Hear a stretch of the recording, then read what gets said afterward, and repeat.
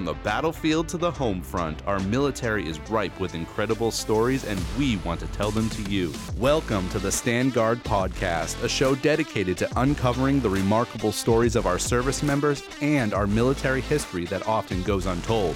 I'm your host, Tim Coster, and as always, I'm joined by my co-host, Major Dave Pitlick. Let's see what we can dig up today. One of the biggest and probably least talked about perks of the military is the ability to travel to amazing places and take advantage of some incredible once-in-a-lifetime opportunities. On today's episode of the Stand Guard Podcast, we're joined by Captain Scott Stone, an infantry officer with Alpha Company, 1st of the 102nd Infantry Regiment, the West Hill High School head boys lacrosse coach, and a member of the U.S. Army's 2023 Edelweiss raid team. First of all, I do want to thank you for taking the time out of your day to speak with us today. I think this is a really interesting story that a lot of people are going to find really cool. For those who don't know, could you explain what the Edelweiss raid is? Sure. So in Europe, they call it the unofficial World Championships for military mountaineering.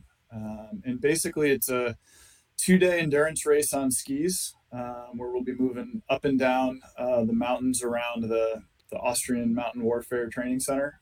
And then throughout those 2 days, there's various military and mountaineering related tasks. So, excuse me, things like high angle shooting, crevasse rescue, rappelling, land navigation, range estimation, all kinds of different skills that are required by both mountaineers and military service members alike. That's awesome. And I know you wrote an article about your experience the last time you went on this. How did you get involved in this program? So that was honestly just like one of the luckiest things I think that's ever happened to me. When Major Fry, who at the time was the operations officer at the Mountain Warfare School, first kind of became aware of this, they basically sent an email out to the 86th Brigade, the Mountain Brigade, and was looking for mountain qualified guys who were good skiers. Somebody remembered that I was both of those things and basically just sent me an email and said, hey, would you be interested in doing this? And I immediately said yes. It seemed like an awesome opportunity. And so I know that the team that you're going over there with consists of mostly 86th Brigade people, but you have people from all over the country. Is that correct? Yeah, you're correct. Most of them are from the 86 or from the Mountain Warfare School, co-located up in Jericho.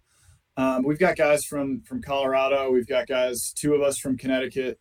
The majority of the team's coming from Vermont. And then we've got 1 or 2 outliers. I think we got somebody who's in Alaska right now. Somebody's in Montana right now. It's a pretty good mix from across the Guard. Is it all Guard or is it cross component with active duty and reserve as well? Everybody on the team is Guard, which is a pretty cool thing for us. What was the process of getting on this team? Was there tryouts? Was it just, were you hand selected? What was the process? So that first time around back in 2019, it really was sort of just like, who wants to go? And we barely got enough to have the 8-man team to head over there. As we've gained a little popularity with it since then, there was a tryout this year. And pretty much they came up with sort of a point system based on different qualifications that guys already have, their skiing experience, previous Edelweiss raid experience was weighed pretty heavily, so that helped me a little bit. And then just the physical tryout for it, right? Just making sure that guys were in the cardiovascular shape to compete. The big event for that ended up just being a run up the toll road at Stowe. It's about the hardest 3.5-mile run you'll do. Awesome. So what is your, you talked about you were a good skier. What's your experience with skiing? Was it something you did growing up? Was it something you've done competitively? What's your experience there? Yeah, so I was never a competitive skier. I was fortunate enough that I've been skiing most of my life. My parents were skiers, and I kind of grew up doing that. That was all mostly like resort skiing, though, riding the lifts, skiing down, having a good time. It wasn't really until sometime in college when I started getting into alpine touring or backcountry skiing, right? Getting out in the woods and off the resort, walking uphill on climbing skins and finding the good little stashes away from where all the people are. And I really just kind of fell in love with that. It's one of the best ways to experience the mountains for sure. Could you go a little bit more in detail about the events that happened during this challenge and like how intense is it? Is it, kind of just like a fun experience, or is it pretty, physically and mentally demanding as well? So we all pretty much call it type 2 fun, which is basically that it's not haha, we're all having a good time fun, but it's one of those things that once you're done with it, is a really awesome experience. So during the race, it's certainly challenging, right? Your heart rate's up, you're moving pretty quickly through two pretty full days. So it's a lot of hard work, right? It requires a lot of preparation. It requires a lot of kind of planning as you're going through and how you're going to, manage your water and your food intake and manage your output to make sure that you can get through the whole thing. It's interesting because you're very much competing against yourself with your team. Over the course, the team's spread out pretty far. I don't want to say it's rare, but you're not always like chasing the team in front of you or trying to get away from the team behind you. It's just like, all right, we're here. We got to go a little bit faster, which can be definitely a little bit challenging.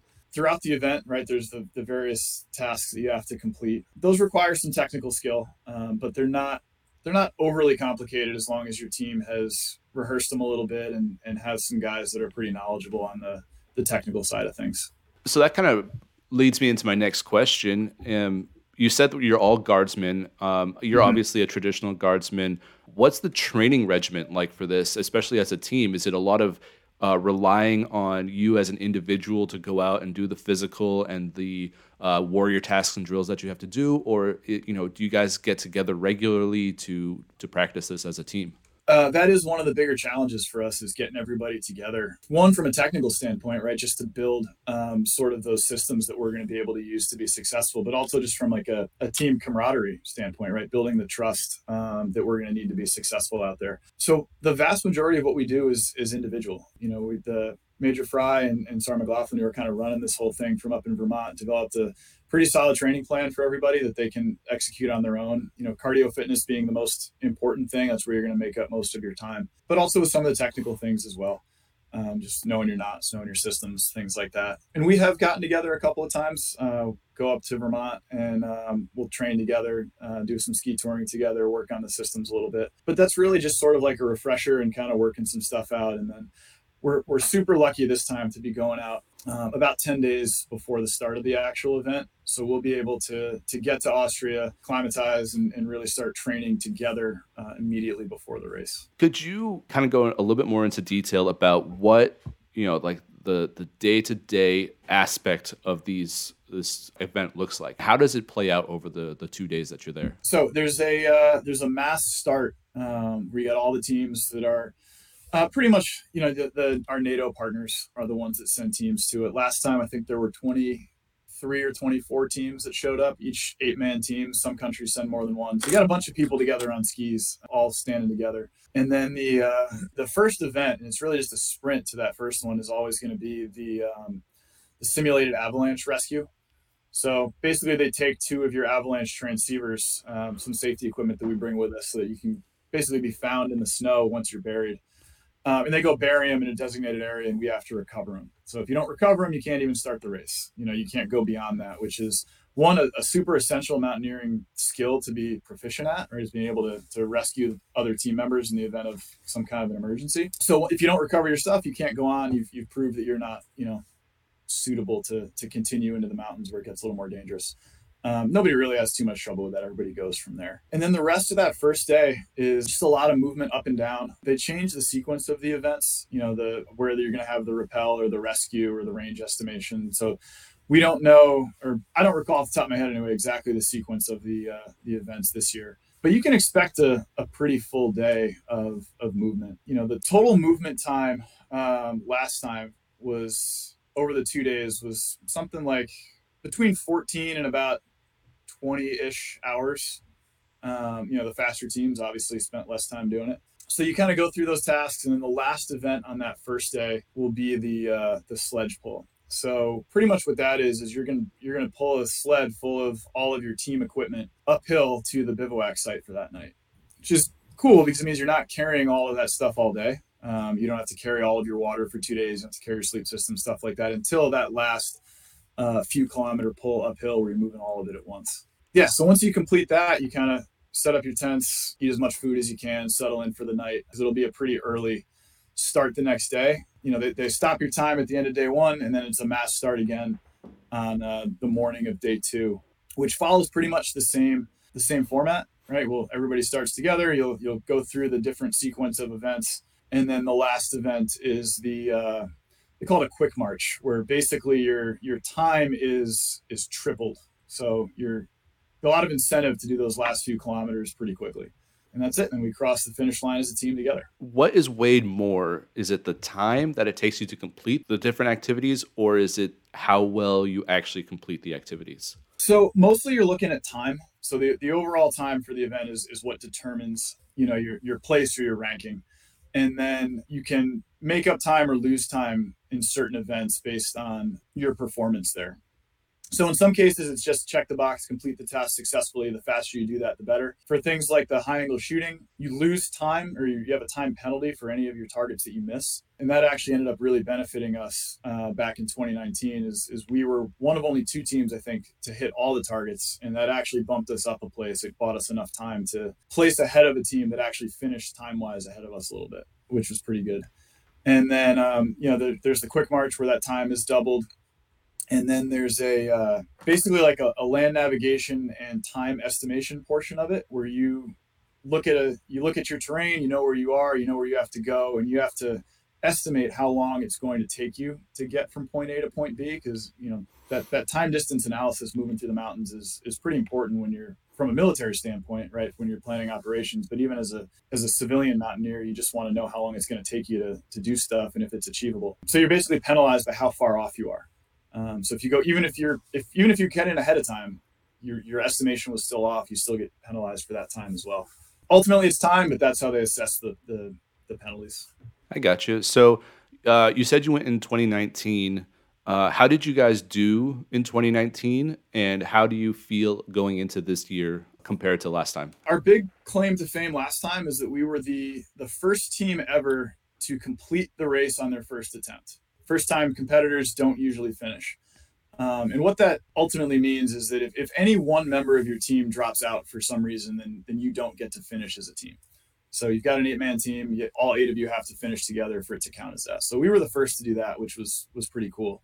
Overall, we finished 13th, I believe, out of the 23 or so teams that competed that year, which we're pretty happy with, right? We just wanted to finish together. That was our goal that time.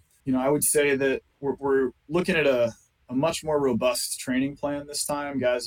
We've known about it for a little bit longer too. We've had more time to train and really start getting in some of that fitness. So I think we're feeling pretty good. I think, I don't know if this is an official team goal, but for me, I would love to break that top 10 for sure. Do you happen to know, like on average, how many teams don't finish? And is it mostly a physical aspect that kind of breaks down the team, or is it more of a mental stress breakdown? Do you know? I couldn't tell you for sure what an overall average number is. I know last time there were maybe 2 or 3 that didn't complete, and sometimes it's an injury, and sometimes it's just an equipment failure, right? If you have something catastrophic like a ski break, you're not carrying an extra ski with you, right?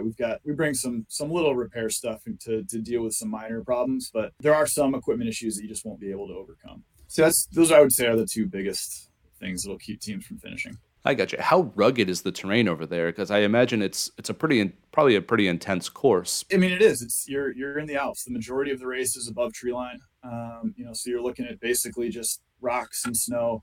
The Austrians do a really nice job of setting up the course before everything. It's actually a training event that they do for their soldiers, is to proof the course and make sure it's safe by doing some avalanche control and marking it to make sure that we don't get lost, having never been there before. But yeah, I mean, it is definitely some challenging skiing. There's some steep uphills. There's some scrambling on rocks where there's some pretty high consequence falls on either side. I mean, we do our best, and the Austrians really support us in being super safe through it. But it's definitely not just, walking uphill at a ski resort. Yeah, I can imagine it's a little bit different. From a personal standpoint, what do you think is the most challenging part of this whole thing? For me, my biggest weakness on the team for sure is just sort of my technical skills. There's some guys on here that have spent their entire career mountaineering or even just as an instructor at the Mountain Warfare School up in Vermont. Like, they're very, very technically proficient. They're really good at everything they do. And I don't have that same mountaineering background. And while I've been to the basic mountaineering course and done some other training up there, I'm certainly, because I don't use it all the time, I lose it. So it's great to have those guys around to make sure everything's going pretty well. And I'm a strong skier. I feel good about that. The biggest thing for me that I'm trying to control is just my fitness. That's the one thing that I know I can take care of as much as possible, and it's been a real learning experience trying to adjust to that. I'm not an endurance athlete. Like I played football and lacrosse when I was a kid and through college. So I was used to sprinting and lifting weights. And now that is not going to prepare me to be successful here. So that's been a challenge as well, just trying to make sure that I can be some kind of asset to the team where my technical skills might be lacking a little bit. Going over there, I imagine, is a pretty amazing event from a personal standpoint. Just being able to work with all of our NATO allies and our partner forces who are over there who are also participating. I think one of the most interesting and kind of overlooked facts of the military that people might not necessarily think about is how much traveling we get to do to actually, meet people from other countries, meet other cultures. What do you think is the best part about working and competing against these other nations? Really kind of seeing the camaraderie of all these different countries that we all do the same thing, right? Soldiers and infantrymen from Austria, from Germany, from Spain, we're all pretty much the same, right? We're not speaking the same language all the time, although pretty much everybody there speaks English, that being sort of the NATO language. Everybody kind of gets along right away. Everybody comes from the same place, figuratively, though not literally. So it's really cool. And the Austrians do an awesome job hosting the event, bringing everybody together. There's a great dinner and a party after the race finishes where everybody's together, and there's a lot of opportunity to talk to people from other countries, exchange patches, share customs, things like that. And we all have a really good time that night. No, it's just a really, really awesome opportunity to see that we're all kind of working towards the same goal. We're all on the same team, even though we obviously don't get to see each other very frequently. You said you're a teacher. You teach history. You're a lacrosse coach, I believe, correct? Yeah, lacrosse and football. Okay, nice. Have you spoken to your students and your athletes about going on this trip, this event, and what has their reaction been to it? I've talked to them about it a little bit. We're not quite in lacrosse season yet, so it's not going to affect those guys too much. But it's definitely something that I've talked to the athletes about quite a bit, is that it was actually really cool for me to have something specific to train for again. When going from being a competitive athlete when I was younger, and you're always working to get better for that next season, that was super motivating, right? And then being in the military and just kind of thinking fitness is sort of important generally, I've keep working on it, but you don't have a goal, right? Like this has been, you're just trying to stay in shape, trying to do well on your ACFT, whatever. But having this as a specific thing where it's actually not just me, right? We're representing, I got to support my teammates. We're representing, the Army, right? And our country as we go over there. It's been helpful to have something meaningful behind it, right? And trying to show that to the athletes that I work with is, this isn't something that just goes away, right? You got to find what that meaningful thing is for you and work hard to go get it. That's a really good point. I think a lot of people, especially, soldiers who were competitive athletes before, might actually relate to that really well because, yeah, I mean, it is one thing to try to train for, your annual physical fitness test, and then it's another thing to try to train for something competitive. Have you found that your mindset when it comes to training for this has bled over into trying to, do better on your physical fitness tests or maintaining your physical fitness for the military? And like, what kind of advice would you give to other people who might be in that same boat where they used to play, competitive sports, but now don't and need that, goal? Yeah. So for this event in particular, like I kind of mentioned before, really changed how I'm training, right? Training for a multi-day endurance event is very different than training for those sports. And it's very different than training for the ACFT or whatever the fitness test might be. So it very much like opened my eyes to a whole new way of training, which has been, honestly, it's been both good and bad for me from like an Army physical fitness standpoint, is that there's some things that the Army would like me to do better on the ACFT that I'm not focusing on as much right now because I'm spending so much time doing just running uphill mostly. But it really is about figuring out what your goal is and what things you want to get good at and trying to find a a good way to train that, right? Is working backwards from what are you training for rather than just I'm going to go run today or I'm going to go bench press today. It should have that purpose, right? That I'm not real good at deadlifting, so I'm going to get better at that, right? And how you would train for that beyond just doing more deadlifts, which is part of the answer, but not the whole thing. So yeah, I would say it's changed my perspective on ways to train and just sort of goal setting and how to achieve that without compromising too much some of the other things that you need to be good at. So you said it's your personal goal to get into the top 10 this year.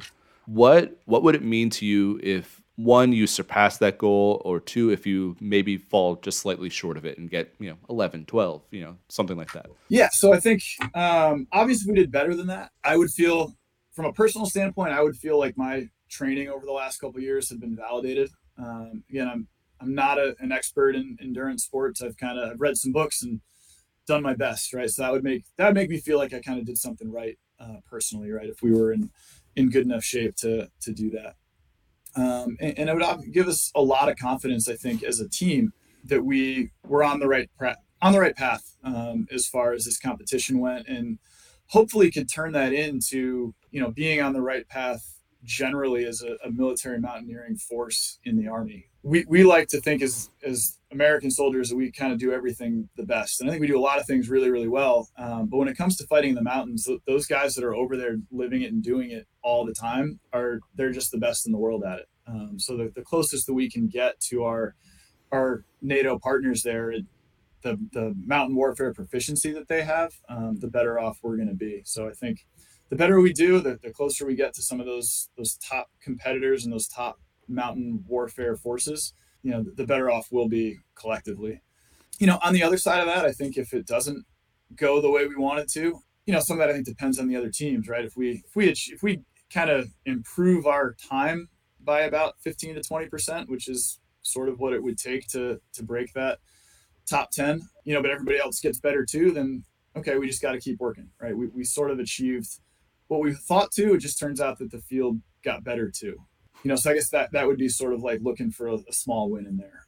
Though obviously it would be disappointing not to do as well as we want, or not to show much improvement from last time. Everything's a lot more put together this time than it was last time. Better training plan, better, larger team of more experienced competitors. So I think we'd have to reevaluate some of the things that we did to prepare if things don't go well. No, that's a really good way of looking at it. After 2019, did you guys bring back anything you learned from the other forces that you've maybe incorporated into your own training plan? Or I know you don't work at the school, but do you know if they brought anything back to bring into the curriculum? I'm sure there's some small technical points that those guys brought back over there. As you mentioned, there's nothing that has really influenced a ton about what I'm doing with my company here in Connecticut. I will say one of the key technical things that we had no experience on there at all was using it's called a UT-2000. It's a little sled.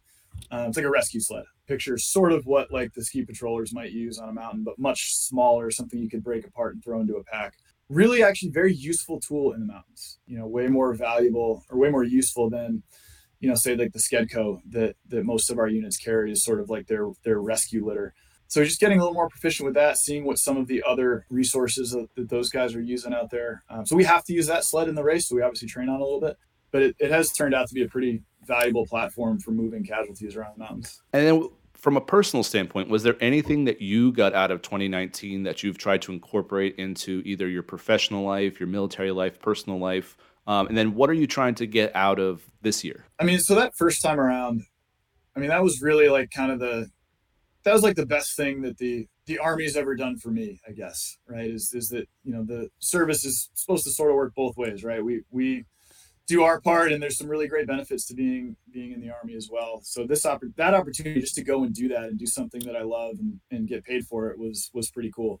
I think about this all the time too, is like kind of just like say yes to stuff. When I first looked at that, when I first got that email and looked at that and just thought about the rest of my life, I was like, man, it's gonna interfere with this and this and this. Even though it's something I love to do, it still takes you away from home for a little while.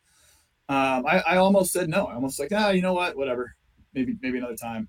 And I'm really glad I didn't, right? I'm glad that I kind of took that opportunity to just get involved and see where this led me. And I think for my my military career has definitely made me a lot more interested in studying and learning about fighting in the mountains. It's something that our brigade takes pretty seriously, and we train it when we can. We just don't always have the resources that we'd like to really be as proficient as some of those partner forces that live and work in the Alps all the time.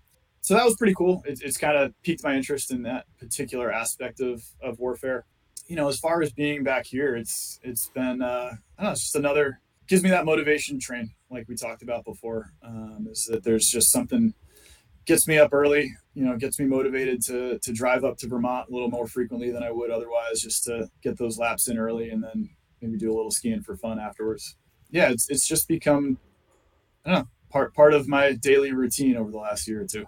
And then what would you say to anybody who you might listen to this podcast or read the story that I'm going to write and get interested in maybe participating in a future Edelweiss raid? So the biggest thing is getting into just ski touring, right, or backcountry skiing, and getting some of the basic skills. So if you're not already doing that but you're interested in doing this, that'd be the first thing that you'd want to kind of get good at. And not even great, just kind of proficient, right? You don't have to be an awesome skier to do well in this race, and then the next thing is really just start working on that endurance type of fitness, right? Is that you're going to probably want to do less really heavy lifting in the gym, trying to bulk up and get big, and a lot more, of just kind of low intensity, long duration, ideally skiing, but in Connecticut that makes it a little tougher for us than the guys that live closer to the mountains. And of course always reach out to, if already in the military, reach out to your unit, right? Like the point of contact is usually through the 102nd in Connecticut, and then obviously we go up to the Mountain Warfare School in the 86th Brigade. But right now Vermont and those guys kind of own this event for the country, which is really cool. It keeps it close to home. And we'd like to see it grow, obviously, but I really do like having some of that personal connections with the guys that are leading it, which I think makes it accessible for us. It makes it accessible for someone like myself and Sergeant Vincent, the other Connecticut competitor. We're not from a mountain state, really. Like, we're just happen to be close enough to it that we can be a part of this. Awesome. And I know we're kind of running out of time here, so I would just kind of end on this. What is your favorite part about this event, and what's your best story that you have coming out of 2019 and maybe the training year that you've had, over the last couple of yejust, I don't know, go in the reverse order there. The training year over the last couple of years, like I said, it's changed everything I do, but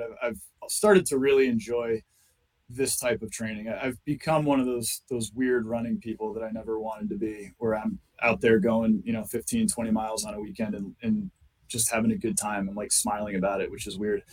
Never thought I'd be there, but it's cool because that you're doing it for a bunch of good reasons, right? So the personal motivation, wanting to challenge myself a little bit, and then obviously getting to represent, the Army and the country against our NATO allies is pretty awesome. And as far as the event itself, for me, the best moment by far was probably not by far, but the best moment was the morning of the second day, where we start much earlier. You start, way before the sun comes up, and just being that high up in the mountains when the sunrise, you get the alpenglow, and it's just like, it's the most beautiful place in the world. It's the most beautiful thing you're going to see.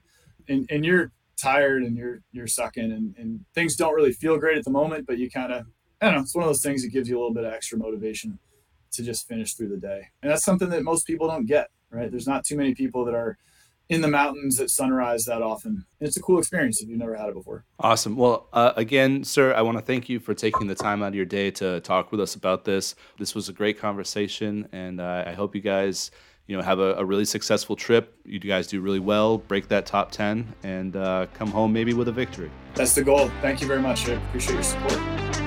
Thank you for listening to the Stand Guard Podcast, a production of the Connecticut National Guard. Please make sure to like and follow us wherever you listen to your podcasts.